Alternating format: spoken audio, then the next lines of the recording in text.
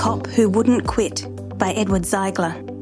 Shot and left to die, Kenyon Tuthill was determined to bring his assailant to justice.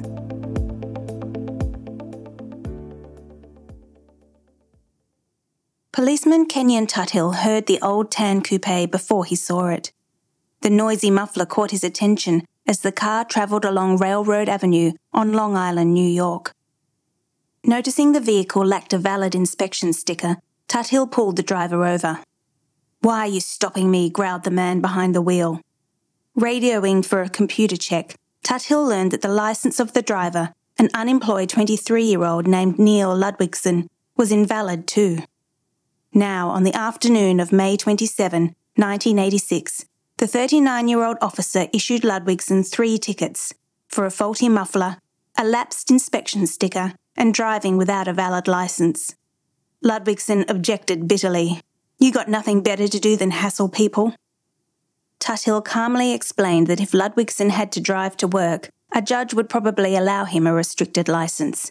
"No," Ludwigson snarled. "I'm not going to talk to any judge. I'm going to settle this with you." An 11-year police veteran, Tuthill was used to the bluster of motorists cited for traffic violations. He sensed no particular menace as Ludwigson drove away. An hour and a half later, Tuthill was parked in a shopping centre, completing paperwork on the tickets he had issued that day. The sound of a loud muffler broke his concentration. He saw Ludwigson's vehicle approaching. What does this bozo want now? Tuthill wondered. He looked away just long enough to close his memo book and cap his pen. As Ludwigson's car pulled alongside the patrol car, Tuthill saw the barrel of a 12-gauge shotgun aimed directly at his head. Throwing himself flat across the front seat, he simultaneously slammed his squad car into gear and jammed the accelerator to the floor. But the vehicle, its front wheels turned to the left, slammed into Ludwigson's vehicle and stopped. By then, Ludwigson had leapt from his car and was sighting the shotgun right at Tuthill. There was a thunderous roar, and a bullet slammed into Tuthill's face. As Ludwigson fled, Tuthill, unable to see, groped for the microphone on his police radio and tried to speak. His voice was gone. His tongue had been shredded like spaghetti. Touching his face, he discovered that he had no upper jaw, no nose, no cheekbones. Somehow he managed to get out of the patrol car, but sank to the pavement. He felt helping arms and a woman's voice. "Sir, would you mind if I prayed for you?" Tuthill nodded, but what he wanted was to mention who had shot him. Catherine Van Den Heuvel, captain of the District Volunteer Fire Department's ambulance squad, knew Tuthill, but didn't recognise him when she arrived at the scene of the shooting. His face was a mass of mangled flesh. En route to the hospital, he fought desperately to remain conscious, gesturing that he wanted to write something. An emergency medical technician held up a wrapped gauze pad, but Tuthill's scribble on it was illegible. Another try. "Are you trying to spell the word tickets?" the technician asked him. Yes, Tuthill nodded emphatically. When they got to the hospital, the technician handed the gauze packet to detectives waiting there hoping to question Tuthill before he died. Tuthill was determined not to panic. He thought of his grandfather, gravely wounded in World War I while rescuing 2 mates. "This one's too far gone," a medic had said. "Like hell I am," Tuthill's grandfather responded. He survived and was awarded a medal for gallantry in action. Now, as Kenyon Tuthill was wheeled into the emergency room, he thought he heard someone say, "I don't think this guy's going to make it." He wanted to shout, "Yes, I will," like his grandfather, but he couldn't speak. He recognised the voice of Detective Ed Fandry, a long-time friend. "Can you hear me, Ken?" Fandry asked, taking Tuthill's hand gently. "Squeeze once for yes and twice for no." Tuthill pressed once.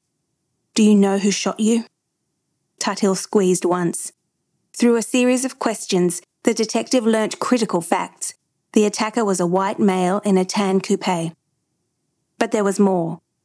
Tuthill couldn't recall his assailant's name, but the licence number was locked in his mind. He gestured for paper and pen. In a blood-streaked line he wrote 5900BAA. "This is the shooter's licence number?" Fandry asked. Tuthill squeezed once. "All right," Fandry said. "We're going to get this guy." doctors decided to rush Tuthill to the nearby trauma centre of University Hospital at Stony Brook. Kathy Tuthill first met Ken at the Jamesport Congregational Church, where his mother was choir director and his father a Sunday school teacher. One night when she was 13 and Ken 16, they were flirting, and the next thing she knew, he was asking her to be his girl. The man she fell in love with was independent, different, but always in charge. He was on his high school's wrestling team and a bosun's mate in the Navy. He graduated from New York Institute of Technology with high honours, and he rode a Harley-Davidson. But what he had always wanted was to be a police officer. Just shy of the minimum height, 170 centimetres, Tuthill went to a chiropractor the night before the physical, hoping somehow to gain the needed height. The next day, he stretched flat in the back of a friend's station wagon on the drive to the exam. There he measured exactly 170 centimetres and passed. At the first glimpse of her husband at the hospital, Kathy froze. But feeling the strength in his hand, she sensed his determination to live. He's going to make it, she decided. His voice, though muffled and hard to understand, said as much. Before he was wheeled into the operating theatre, a detective told Tuthill that Ludwigson had been caught. The entire structure of Tuthill's face had been ripped away. His eyes had suffered massive damage from the force of the blast.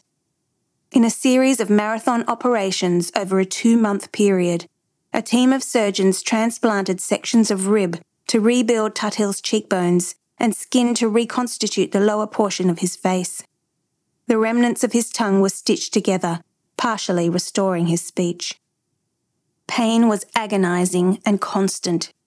Tuthill had difficulty breathing and swallowing. With no upper jaw or teeth, he could eat only soft foods.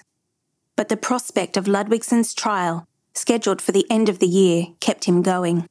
He was determined to testify and put his assailant behind bars. Still, his physical problems dogged his every waking moment. When doctors said he would probably remain 98% blind, even the resolute officer began to feel hopeless. One of his surgeons, Mark Swerdloff, came to visit. Sensing his patient's anguish, Swerdloff gently told him that losses, however overwhelming at first, could be overcome. "What do you know about loss?" Tuthill asked bitterly.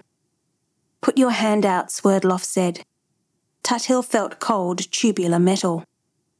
"This is a wheelchair," the doctor continued. "This is where I spend my waking hours.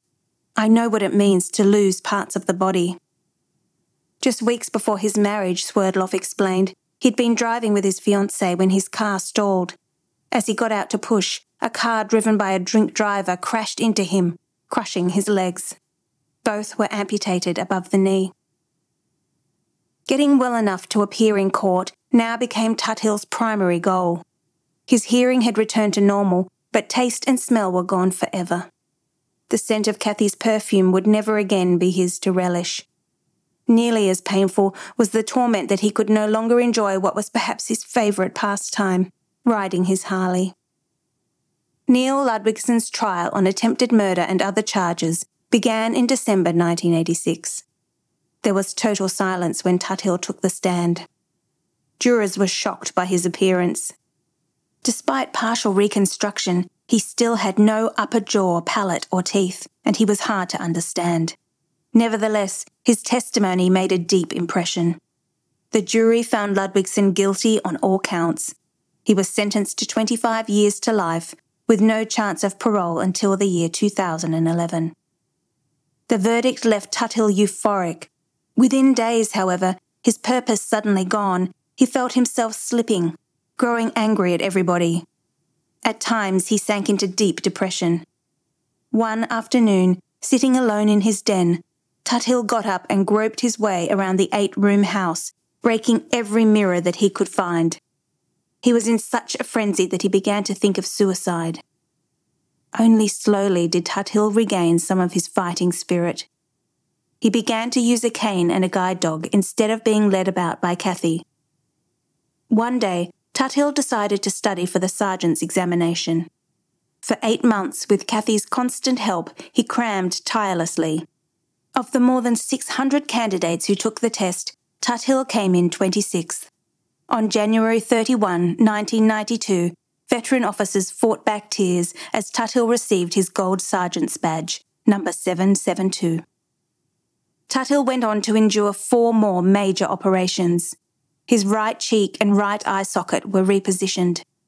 Nasal passages were rebuilt so that he could breathe and swallow more easily. His right fibula, the long secondary bone in his lower leg, was removed and shaped to become a new upper jaw, hard palate and cheekbone. His calf muscle was turned into a new soft palate. A short time later, he could open his mouth normally for the first time in 6 years. With his guide dog, a German shepherd named Shogun, at his side, Tuthill is in demand as a speaker at community functions and police training sessions. Among other things, he stresses the importance of keeping one's composure in a crisis. One morning, before dawn, Tuthill stepped out on the deck of his house. Somewhere on the highway, he recognised the throaty roar of a Harley-Davidson. He heard the rider stop for a red light and pictured himself astride the Harley, waiting for the light to change. He knew all the choreography by heart. "I heard the spirit calling me to ride again," as Tuthill wrote about the experience in his local newspaper. Amber light, right hand cracks the throttle, left hand pulls the clutch lever in, left heel pushes down on the gear shift. Green light, and instantly the right hand opens the throttle, the left releases the clutch, the right foot comes off the ground, and the big bike moves smoothly away. Tuthill's joy quickly turned to envy. He was thinking of his own Harley, getting dusty in the garage. As the other machine faded out of earshot, Tuthill felt part of himself leave with it. At that moment, he wrote, "I let go of the hate, the rage, and the envy. Let them leave with the spirit on the bike." Dr. Swerdloff was right. Losses, however overwhelming at first, can be overcome. A strange serenity came over Kenyon Tuthill, a peace born of understanding, and with it a sense of acceptance he'd never known before.